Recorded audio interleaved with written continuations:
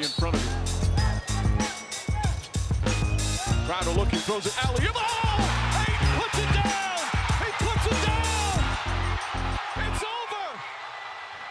All right, welcome to a new episode of the Just Basketball Show. I'm Chris Manning. We have a very special guest today. The one, the only, Adam Mares, DNVR. No one knows the Denver Nuggets and Nikola Jokic better than Adam. Adam, what's up, brother? How are you? I'm doing good, man. Thanks for that intro. That might be true. It's true. Do I get any intro? There's not a lot of do I people get any intro? Yeah, look, no one knows the Phoenix Suns better than my co-host on the Just Special, Brendan Clean, the man, the myth, the legend. Brendan, how are you? I was all ready to do a wave, to do some sort of something, and then it's just, no, Adam's great. Like, I'm happy to pump up the guest, but like, I'm not even here. Look, tunnel vision, I got excited. I haven't, I don't think Adam and we've I think traded some DMs, but I have not talked to him since we talked at Summer League, the first year of COVID, which was, it feels about 90 years ago at this point. We're in weird times. So Brendan, my apologies. Congratulations to Chelsea Football Club. That is your win today, my friend. Your round football down, team is 0 more to go. I think that's the end of the rope here, but yes. Hundreds of millions of dollars lit on fire by Todd Bowley. Amazing stuff. Okay. Jam-packed show today. We're going to talk about the MVP race. We're going to talk about Pau Gasol getting his jersey retired, which is very cool. Talk about Ja a little bit, but we're going to start with Cavs Celtics. I don't know. Adam, I want to ask you this. Where are you at on the Cavs? Man, where I'm at is they're my favorite team of the East by a long shot. How is everyone more positive about the Cavs than me, the person who watches them all the time? Because you're emotionally invested, and also because you watch them more closely. So you see I think when you're emotionally invested, you see the flaws more than you see the positives. This is my own personal experience, with the Nuggets. Where I'm always more nervous about what they can't do than excited about what they can. But with the Cavs, I just love them because I think their backcourt is super fun. Mitchell and Garland are just fast, electric, can score in a variety of ways and just play a fun style. And then I'm the biggest Mobley fan. I love bigs that can do multiple things. And I just love the way that he can play. And by the way, I love Jared Allen too. I think Jared Allen is one of the best personalities and one of the ultimate, just do your job guys. And he is just so content to do his job. So that's my team of the East. I love them. I don't know how good they are. I mean, I think they're really good. They have upset potential, but do they have finals potential? I don't buy that, but I don't care. Yeah, they're not there yet. So this game they play against Boston, they're now 3-1 against the Celtics on the year. Every win against Boston for them has come in overtime, which is kind of a weird little quirk. They're 7-0 in overtime as well. Which don't know what to make of that, but probably they nothing. Needed this. Probably nothing. They got asked questions about does this prepare you for the playoffs? I'm just probably not. I'm in my head, I was I kind of understand why you'd ask this, but I also just think that's probably not how this works. They needed this one, and the effort for this game for them was largely bad. Donovan Mitchell showed up, played really hard. It was great. Evan Mobley, that guy doesn't know not how to play hard. I'm also just head over heels in love with how good Evan Mobley is. But everyone else didn't play that hard. I think Garland included, Jared Allen included. Boston also really iced Jared Allen out of this game in a very interesting way that I think is worth kind of monitoring. They did that in the last one too. They were punishing him in that last game too. When they got him to kind of come out toward the perimeter, they were like, "Hey, Robert Williams, would you like a lob?" And he didn't even play in this game, but they've done that to him. They put two guards or a wing and a guard between him and the ball when he was in the dunker spot, and then they also just put Jaylen Brown on him, so the Cavs weren't gonna they're not gonna run the pick and roll to get the switch with Jaylen Brown. That's the opposite of why you do that. It was very interesting stuff from Joe Mazzulla to go there. But then they play really hard in the fourth. Lamar Stevens is the Kickstarter. This just feels like the opposite for the momentum of a team that is supposed to be ascending. The Knicks don't have these kind of playing hard issues. The 76ers don't have them right now. And I don't know how much of a red flag this is, but it feels like one to me a little bit. Even though they win, even though the net rating for them is great, the effort stuff is a little wonky to me at this point. Adam's shaking his head. I'm curious to see why. I think March basketball could be defined by uneven effort. And so I think a lot of people, I just see I didn't watch this game, so I can't like speak to the specifics of this one. But did you at least see Grant Williams saying he's going to make both free throws and then he missed them? I did see that part for sure. I think everybody that follows basketball saw that one. That's like the most viral moment of the year for good reason. But you do pick up on just like the narratives. Like when you talk to people around different teams, you pick up patterns that it's like, oh, everybody feels the same way. I'm concerned about the bench. I'm not sure about the effort night to night. And I think it's just the nature of being in this portion of the schedule that Denver played last week. They played Memphis in Memphis and lost by 25, 30 points. And it was like a zero effort. Nobody showed up. They played on national television the very next game. So you could tell it was like they were more focused on that one than the one before. And then they play Memphis a week later and in the fourth quarter just completely dominate them and look incredible. And it's like, do these games mean something? It's like, no, just they weren't up for that one. They were up for this one. And I think it's just so much more common than people realize in this point of the schedule.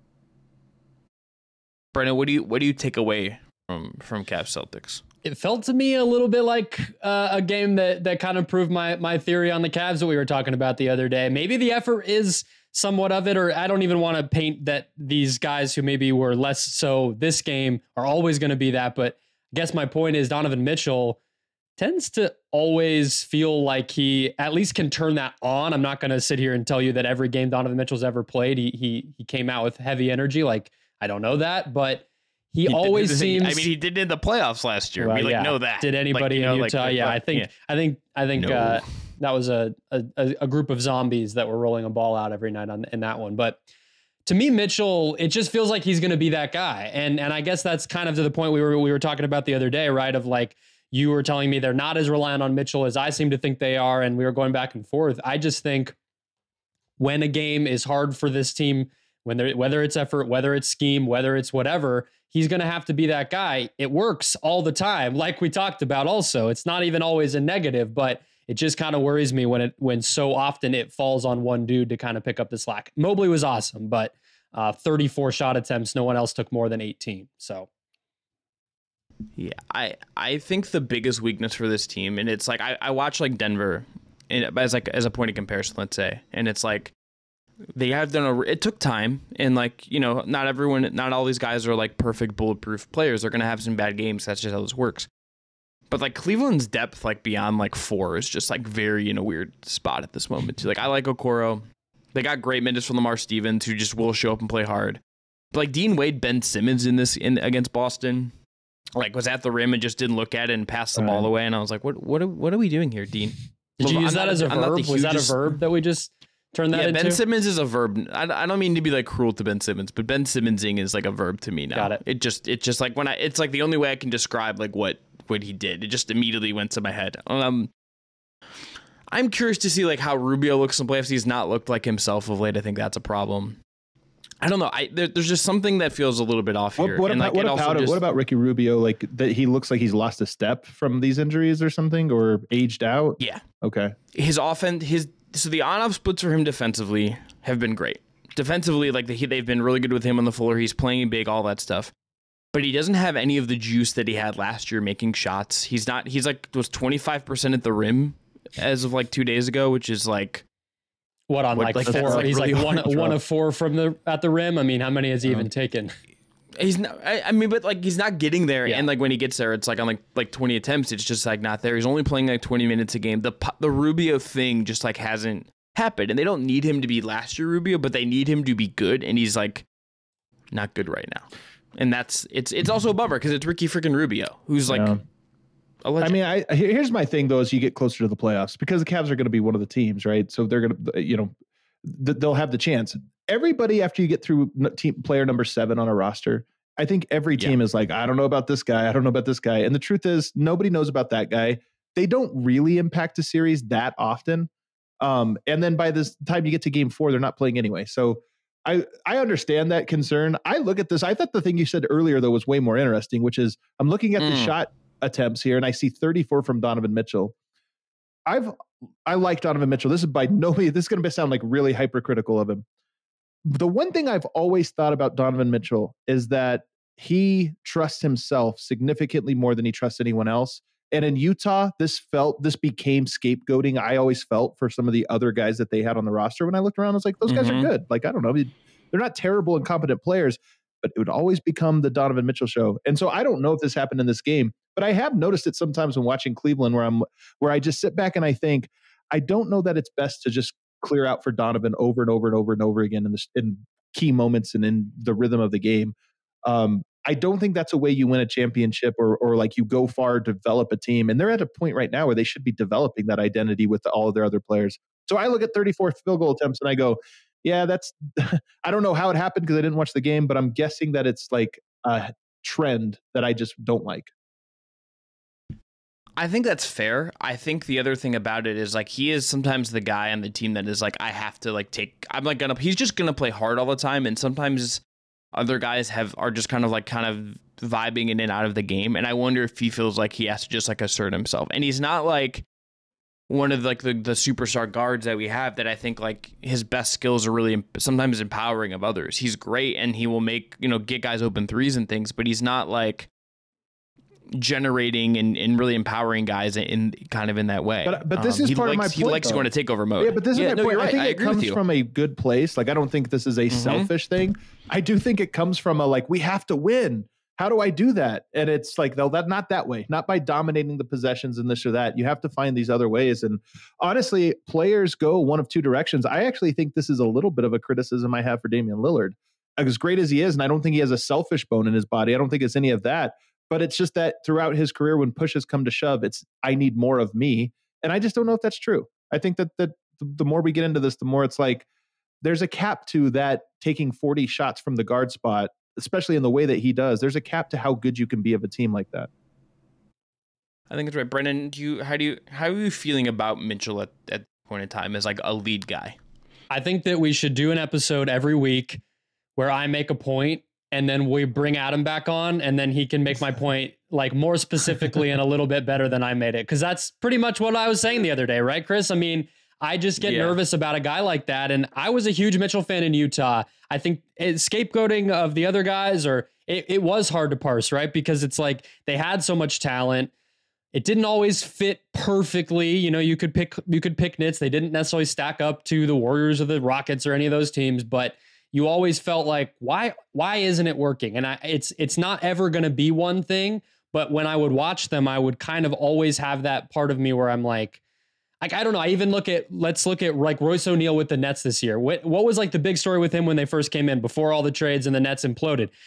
Dude can pass, like he can handle the ball and like get 5 assists. You know what I mean? It's like, wow, you get him in the open court, you give him the ball, he can actually like do some basketball stuff. And it's like, well, look at that. He gets out of the Jazz and even he looks better. So I don't know. I don't know enough about Utah to kind of like say it, but I do think when I look at the Cavs, they do have a lot more overall talent and a lot more dynamic types of things they can do with their offense. And the fact that it does look the same. So like even the last Boston game, Chris, like that comeback that they had was largely him just going supernova, taking pull-up threes and doing his thing. And I think they fell short in that one. And again, it's like, it's going to be great some nights. They're going to win a lot of games that way. But when you're talking about, championship, I think that's kind of the question mark that I have. And then maybe one day he'll do it and there won't be a question mark anymore. But it is just different than how most guys play. And he's small and all those things that go along with that. I will say, as we wrap this up, he did the other night go out of his way to kind of say like Darius Garland is the head of the snake for us in offense. And I wonder if he privately is like, I need to push Darius to be more. Because Darius is kind of naturally like a passive, like pick his spots game within the game guard. He's very kind of old school in that way. But he could take from like watching Dame and like take 2 more pull-up threes a game and just be selfish. Like the shots are there if he wants them. And like he doesn't always want to take them. Right. It's funny. He's overcorrecting by calling him the head of the snake, though. And I love Darius Garland, but it's like maybe you could say we're a 2-pronged attack or something like that. But you might have overcorrected. Yeah. Yeah. And then like Evan Mobley's going to force himself into this conversation in like 6 months anyway. Like Mobley's going to be like initiating from the elbows, initiating from the perimeter. Like, let's hope so. Heck. Chris, I see, I'm jumping ahead in our notes because I see a take that I dislike from you about Pau Gasol and his jersey retirement, which it just says here, I'm anti-jersey retirement. Okay, let's move. That's just a hater take. Myself. This is awful. No, it's not. It's a great take. No, this is a great take. I firmly think this. maybe this is my soccer fandom that like makes me think this, that like we are too like I get retiring some jerseys, like in basketball. Like I kind of understand, like if the Cavs never have anyone wear 23 again, if the Bulls never have anyone wear 23 again, that's fine. If the standard? Lakers want to have the standard is the two best players ever. Yes, only retire like the great. Like the Lakers don't want to have anyone wear 8 and 24 again. That's great. This is a separate argument though, because you think that the jersey retirements are too lenient, not that they should not exist. Yes. All right. Well, I think I think we take them too far. Like honor guys, put them in a ring of honor, give them like a whole hubbubaloo at games, like, but like you should have to be like all time like historically great to get your jersey retired. Like Jokic should get his retired in Denver. 15 should just be like off limits forever. That's fine. I think the Suns. I think the way the Suns do it is anybody who's in the ring of honor automatically that is the same thing as a jersey retirement. So I didn't honestly know places did it separate. I thought it was just always both. Yeah, the Cavs have like Nate Thurmond, who was with the team for like 1 year, like Bingo Smith, like they just have like a bunch of kind of like random ones. And I just look, if you don't like, I understand if you want to like honor guys and like the Cavs are going to like retire 0, but like if someone in the future, like in like 5 years wanted to wear number 0 and like take Kevin Love's number, that's fine. Like, that's okay. Yeah. Like, Kevin Love, you can still honor the player. The Nuggets did Mutombo, who didn't play in Denver that long. He has a very iconic moment. What are we doing? But so I'm with you on the standard should probably be a little bit higher for jersey retirements.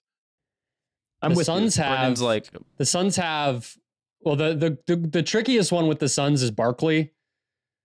And it's kind of like he probably deserves it because he was the best player on a finals team, but he only played here for 4 years. That's always the tricky thing with Barkley and Phoenix. It's kind of the team he's maybe the most associated with because he won an MVP, but he really wasn't here for very long. And he lives here now, you know. If you tell me Charles Barkley, I just think Phoenix Suns. So to me, that's funny. Yeah, I do too. I think he was in Philly the longest, to be honest with you. I think he was too. But it was also the era where like basketball really took off as this like cultural relic outside of the Lakers and Celtics in the 80s. In the 90s is when it took off, and that's when he was in Phoenix. Yeah. Like okay, Brennan, let's say Kevin Durant like wins a title for the Phoenix Suns this year or next year, right? It's a no.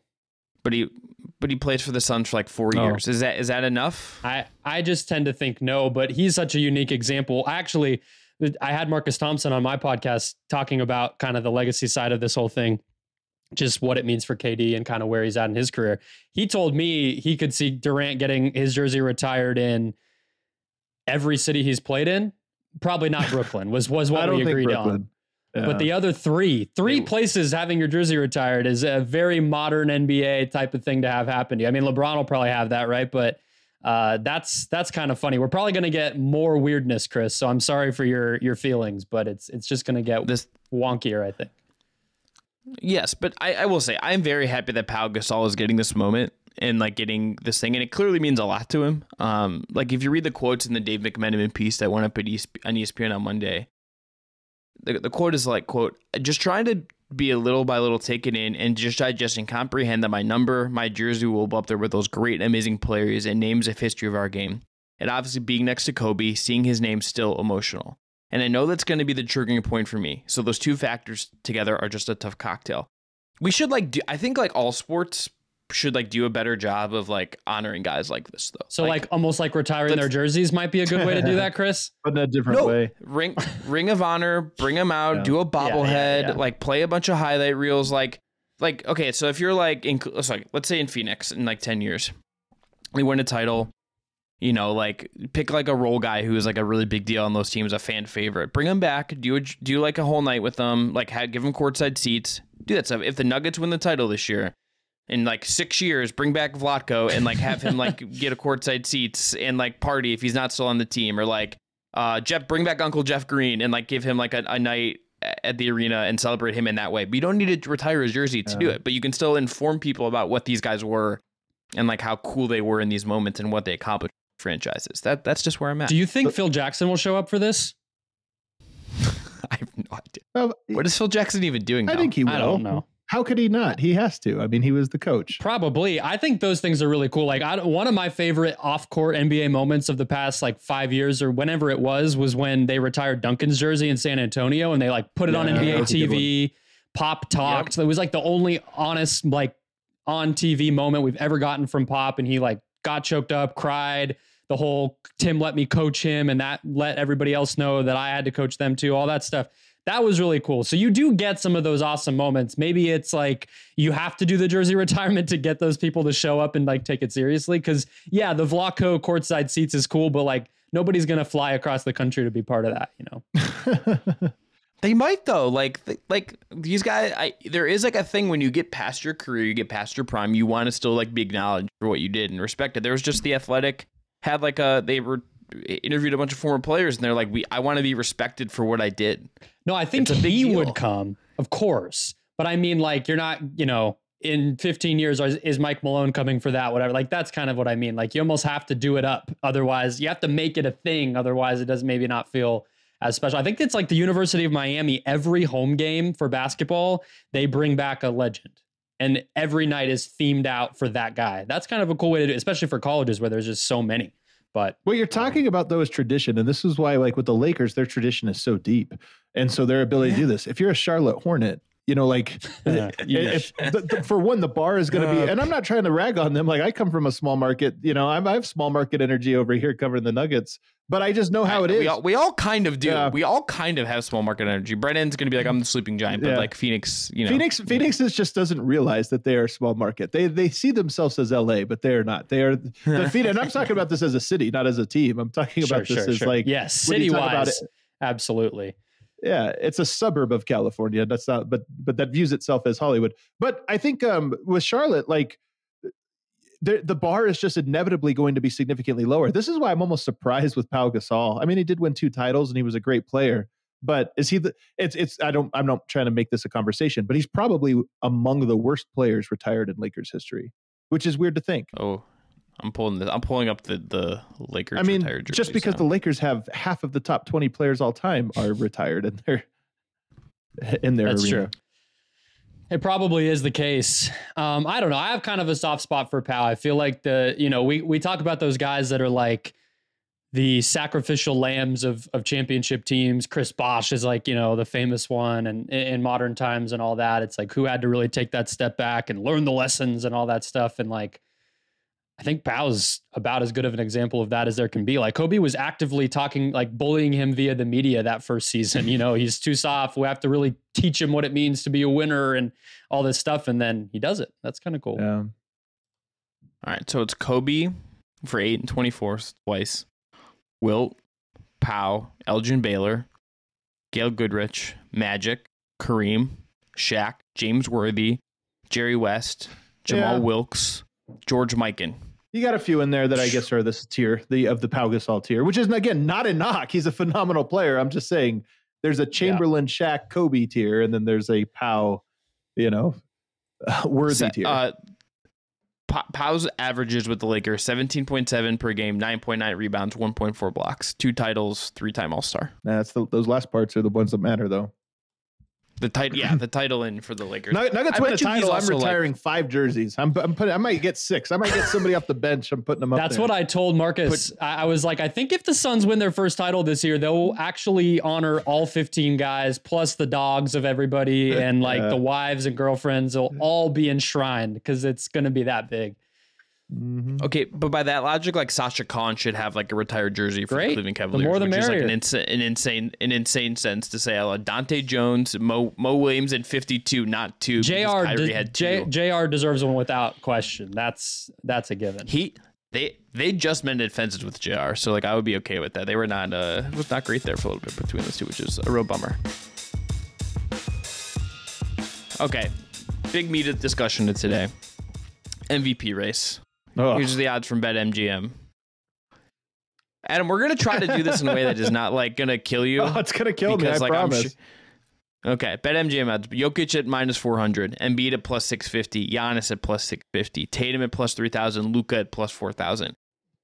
I would not be surprised if any one of those top 3 won it, but this definitely feels like Jokic's award to lose. I don't have any problem with that. I don't.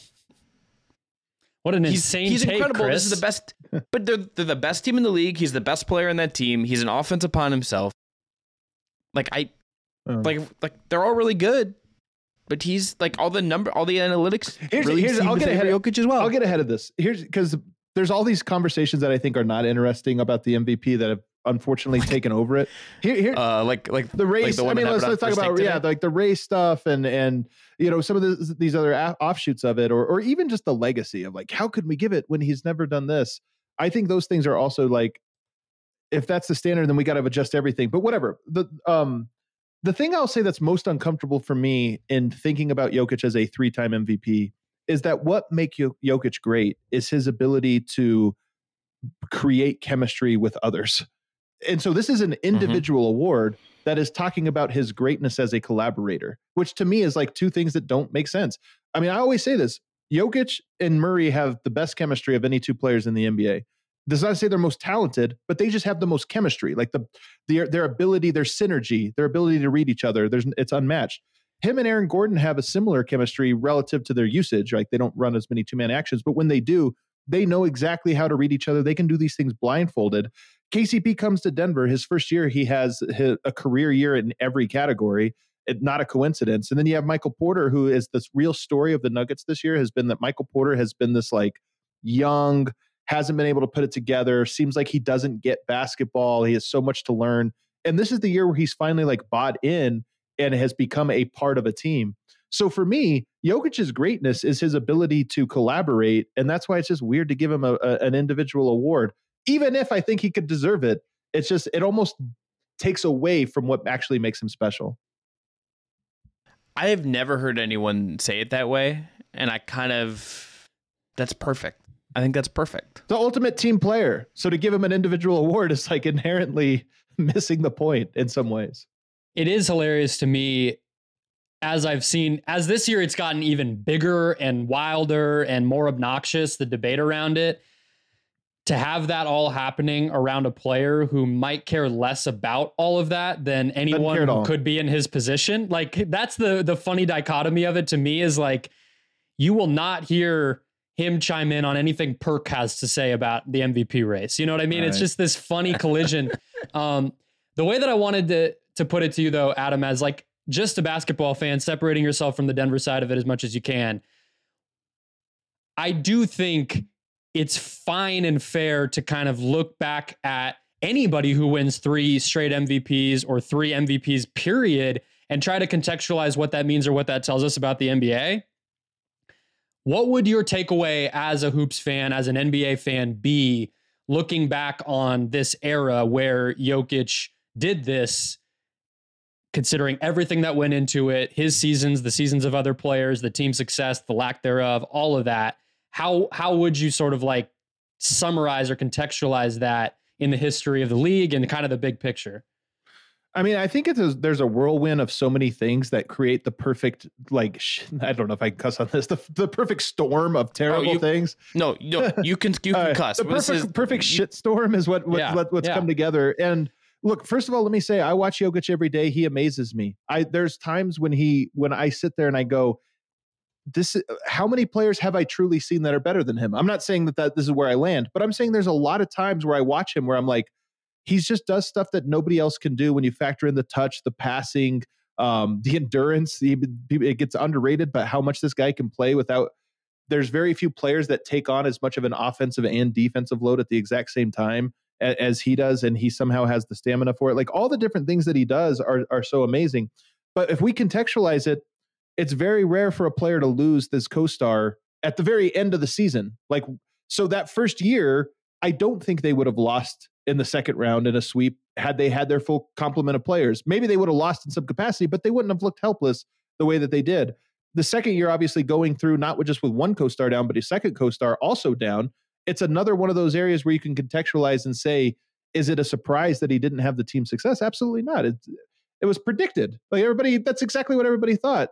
And then the third rail of all of this is that the last 2 years have been the COVID years, the post-COVID years, meaning you delayed the season, you went into a bubble, you had a short off season, and you had the load management, which was already peaking. So these last 2 years where he won an MVP, some of it was because the contenders bowed out. They just decided not to go for it those years because they were either injured or because they only had 8 weeks off for the offseason and they had to come back and play a bunch of games.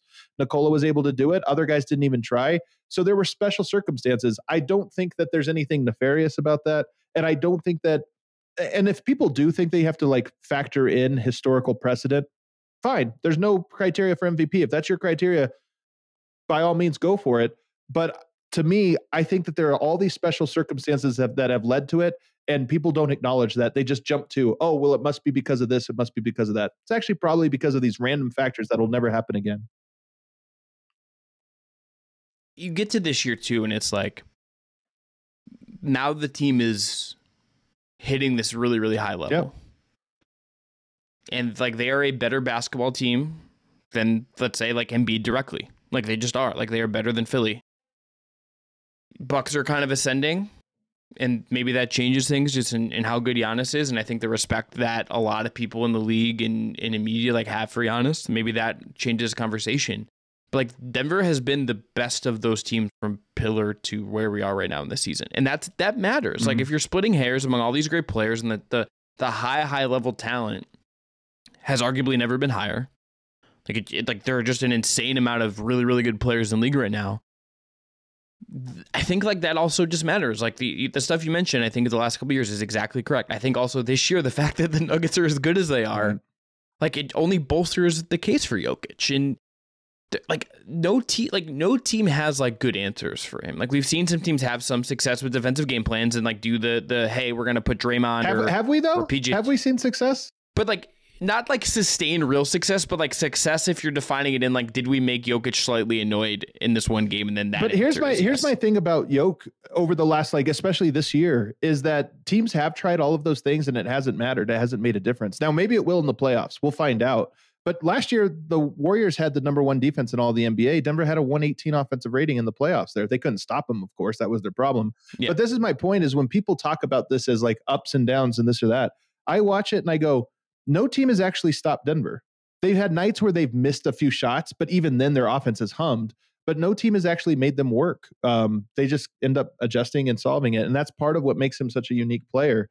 Again, I'm not trying to say what this will be for postseason success. Another one, I'll throw this one at you guys because I'm genuinely curious. This is like a half-baked idea, but it's something I think about. A lot of people say, defense is half the game. And I always wonder, is it?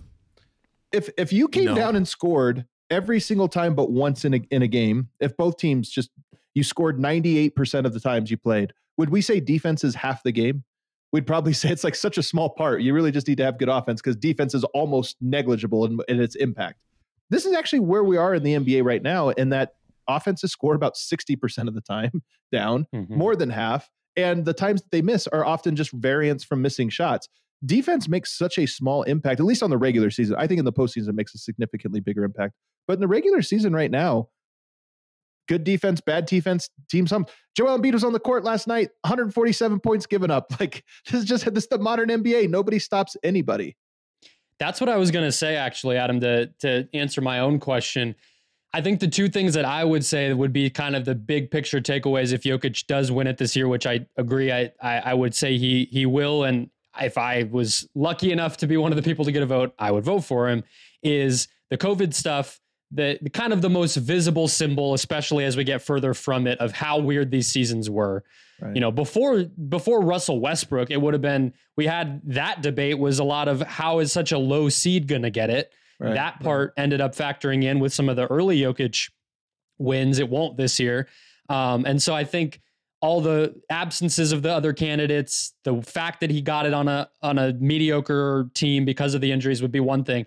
I actually think the era and what mattered and what was valuable and how you won games, it would be my other thing. And to answer your question too, I almost like get super basic with it. And it's like, if you watched two guys play like one-on-one on a, hard top at the park, you're probably not going to say that what the guy who won did to stop the other guy was what decided that, right? Like at its very essence, in terms of what you have to do to win, you got to score points. And so I do hear where you're coming from. I was also, I don't want to change the subject too much, but on the topic of the defense, I went back this afternoon we were getting ready to record, and I rewatched the first half of the Memphis game from a few nights ago, like really closely. Just okay. To me, really, I almost fast forwarded through the Denver offensive stuff more so than anything. I was like, I just want to watch how they guarded Ja. What did Jokic do? Whatever. To return to something you said about the burden, Adam. Right. The mental processing that dude does on both ends, possession after possession. I know that is like 16 layers too deep to happen in place of the craziness that's been on ESPN and whatever. But just watching even on defense, the alternating schemes that they're executing, the awareness of clock and lineup and ball handler and all that stuff that he has to do, even though he maybe isn't, Wilt Chamberlain out there looking like he's bigger and more athletic than everybody. That really jumped out to me when I really got granular with that game, which was one of their biggest games of their season, even though they handled it pretty easily. And I thought his defense was good in that game. But to your point, offensively, there are players that are comparable to him in the load that they carry. I think Luka is one of them, LeBron, where it's just sort of like every play is in their hands and they're kind of going through it. But defensively, when you're a center, teams are just going to inevitably put you in actions over and over again. Or even if they're not putting you in actions, you're still captaining the defense. You're still communicating this or that. And I think, going back 2 years to the Phoenix Suns series, the reason, in my opinion, that series was not close was because they saw that and said, well, we're going to make him work twice as hard on the defensive end. And he has to make a decision. Is he going to have to put full effort on offense, full effort on defense? Ultimately, Denver said, let's play some drop. He's too tired. Let's just play him and drop and see what happens. And the Suns said, okay, we'll make a bunch of mid-range jumpers, and just completely took advantage of that. But that's the thing, is that no player, I think, carries that load. Whether you want to value that or not, I don't know. Maybe we shouldn't value it so much that a player has to do that much. To me, none of the stuff we've talked about so far is part of the Jokic argument for MVP. They're just interesting circumstantial things about him that make him unique. The thing you said about it, the load carrying, I think is also worth learning, because I don't think of him as a heliocentric guy in the same way I think I do some of these other guys. It's true. Like, he is not, he may have the ball in his hands a ton and do all this stuff, but he's not like Luka or like Houston Harden in the way that he dominates and it's like all about him. Like, he's a collaborator. Like the whole thing is he just plays a series of 2-man games with 4 different players. Yes.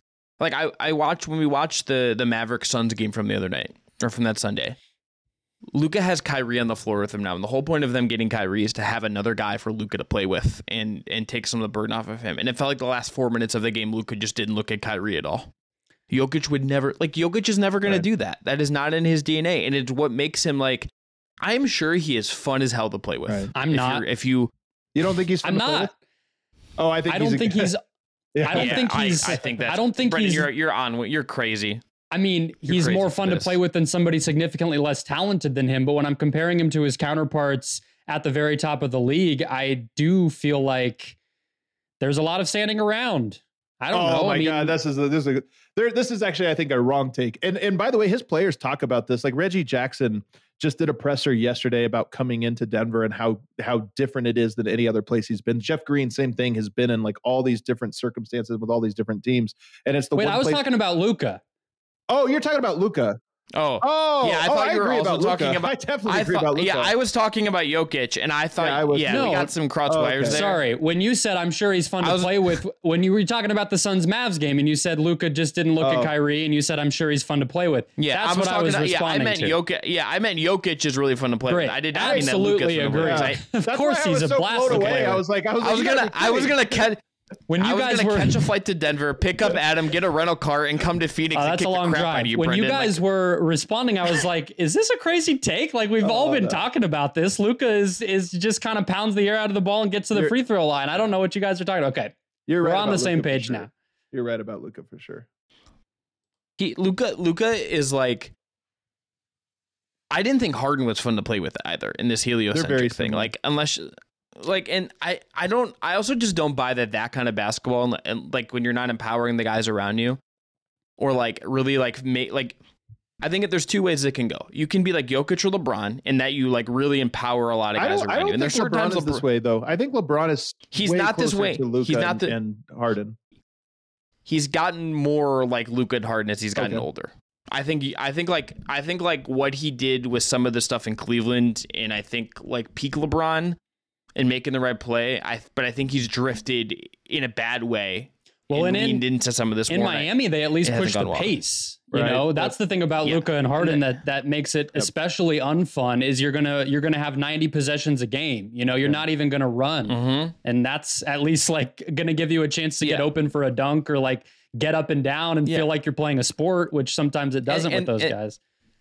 And the pace, like when like you get like a guy with a full head of steam, and all of these guys are brilliant passers when they want to be. It just opens up more opportunities, and like it's more organic for them to stop like putting the ball between their legs 9 times. Instead, they're finding and going.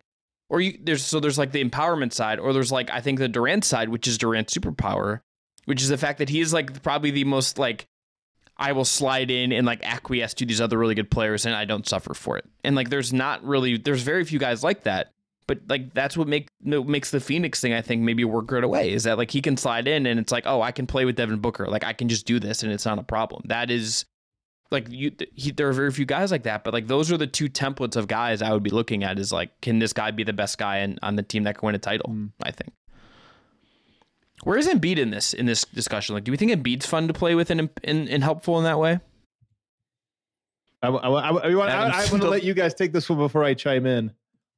No, the smirk tells me you have a take, and I don't know if I don't know how I feel about it. The reason that I would lean toward questioning that is less so even about the style that he plays, because I actually think he's adjusted a bit to Harden too in a positive direction this year. Not in a huge way, but even the way he goes about getting some of his jumpers, the way he goes about, you know, the shots that he does take, it's a little different. It feels like you can see him adjusting to Harden more so.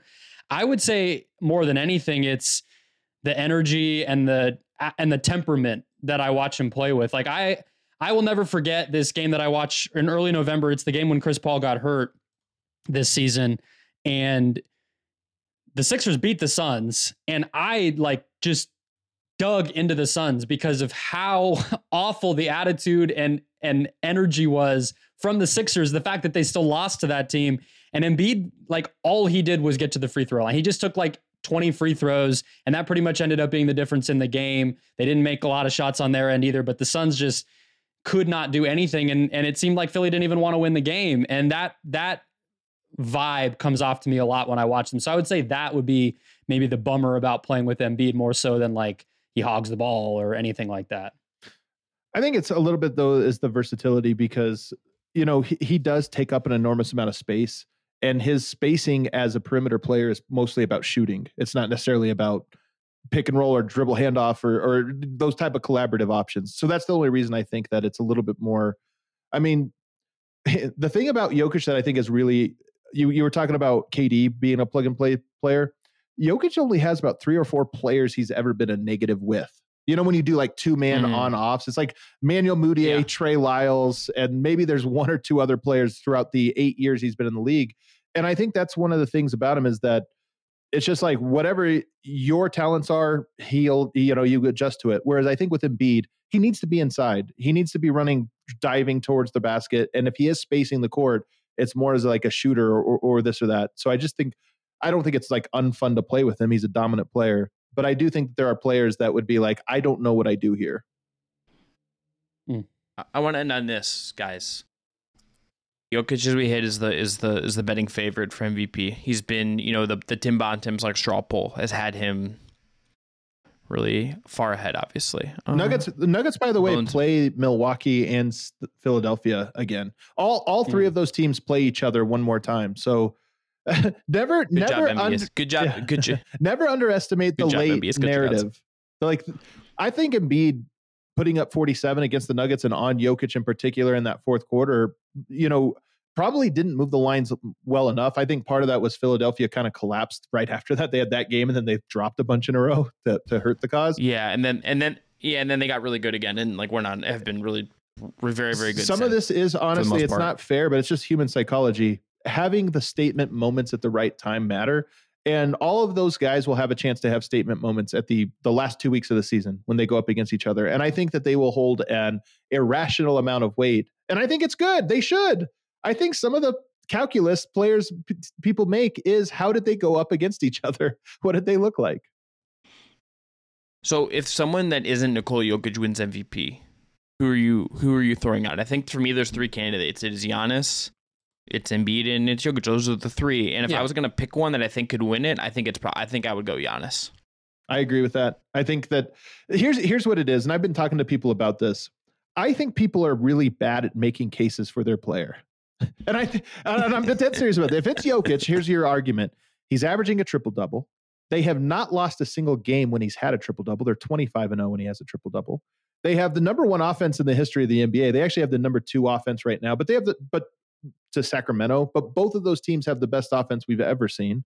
And they have the best record in the Western Conference. And then you could also throw in that he's having the first ever 60-40-80 game. Like he's having the most efficient 20-point per game score. So you could throw these like obvious markers in there and they're easy. We don't need to contextualize them. We just know, okay, these work. If you go to Giannis, they have the number one record overall.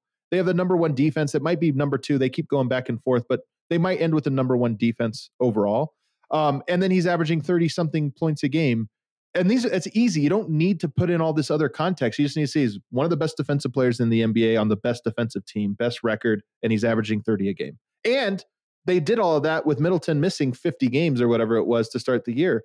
That's a great case. I don't think people need to get into all of this like weirdness and all these other alternate narratives. You just need to hammer those points home till people are like, you know what? That is impressive.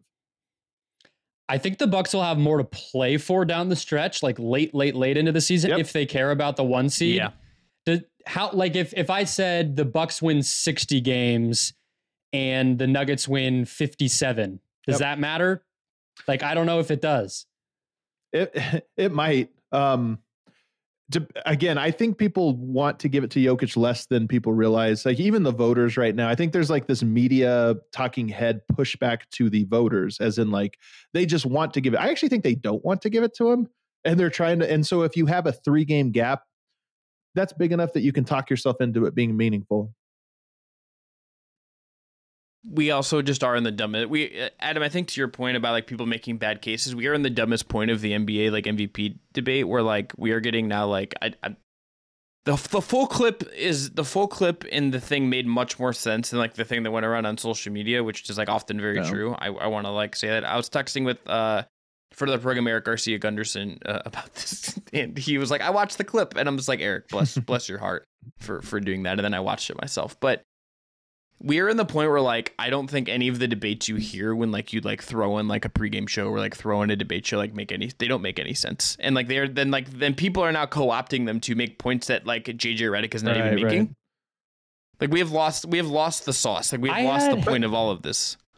I had a little bit of a theory at one point that like last year it was pretty heated. Whatever. I was like, with how much there is about the NBA doesn't have things to pay attention to in the regular season. There was part of me that was like, maybe it's actually good that we have this newfound like deep passion and like invigorated debate over the MVP. But this season has proven me wrong. It's not good. These things are all good for media, but I honestly think that simplifying the narrative is the key to making a strong case. And for some reason, people have lost that over the last little bit. Last year, Jokic was the first player in NBA history to get 2,000 points, 1,000 rebounds, 500 assists. That's a cool number.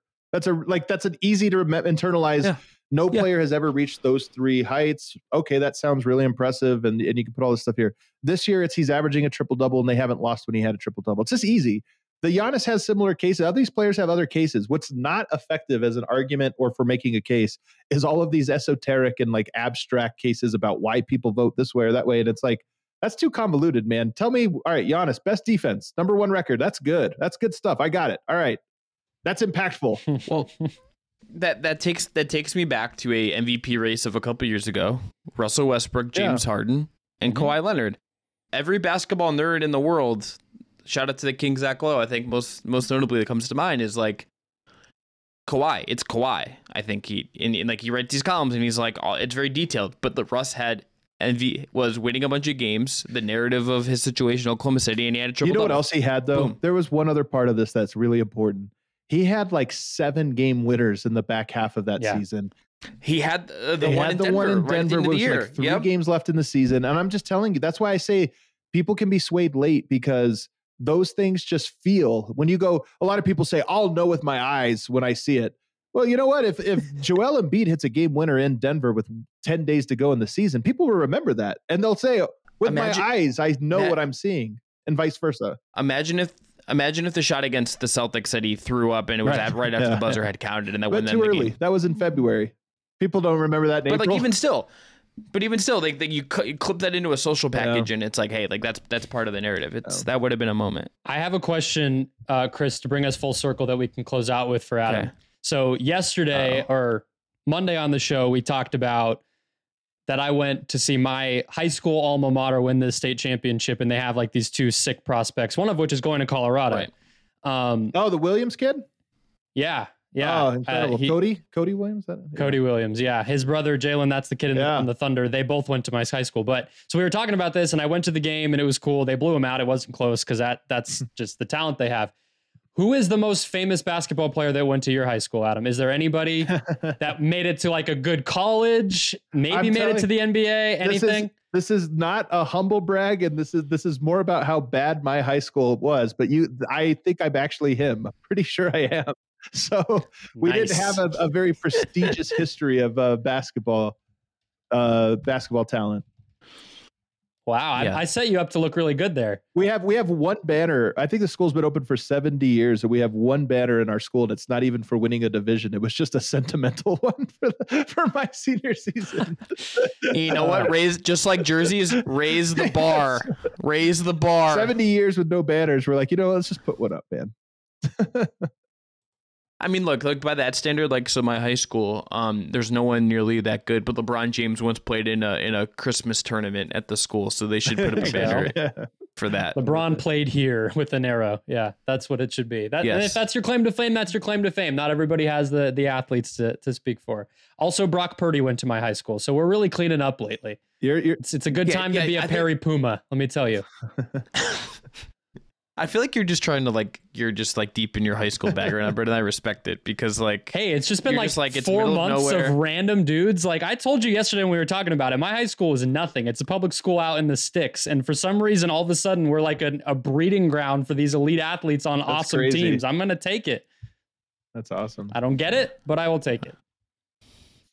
Adam, thanks so much for coming through. Tell everyone that doesn't already know where they can find you, where they can listen to you, what you guys are doing at Nuggets DNVR. Post-game shows on DNVR. And then the only thing I'll plug is my documentary on Serbia I did that's at the top of our YouTube channel. It's an hour-long documentary on the history of Yugoslavian basketball. And it's really, we went to Serbia to film it and research it, and it was really cool. And it's a great history. It's one of those cool histories that nobody knows. You were talking about your high school. Why are all these great athletes coming? You could say the same about Yugoslavia. Somehow all these basketball players come there. And actually, there's a really cool story as to why. The every tweet I saw from you guys just looked like the greatest thing of all time, particularly when you guys were on television. That just killed me. It was even better than that, if you could believe it. It was an unbelievable trip. Amazing stuff. Brendan, take us out. Oh, thanks for joining us. Yeah, Adam. I messed up at the beginning, and I want to like. No, you, everybody follow us on social media wherever you are. We are Twitter, TikTok, Facebook, Instagram. Thanks to Jake Stevens and Dylan Heiser for producing. The team is getting bigger here at Just Basketball, and we'll talk to you guys next week.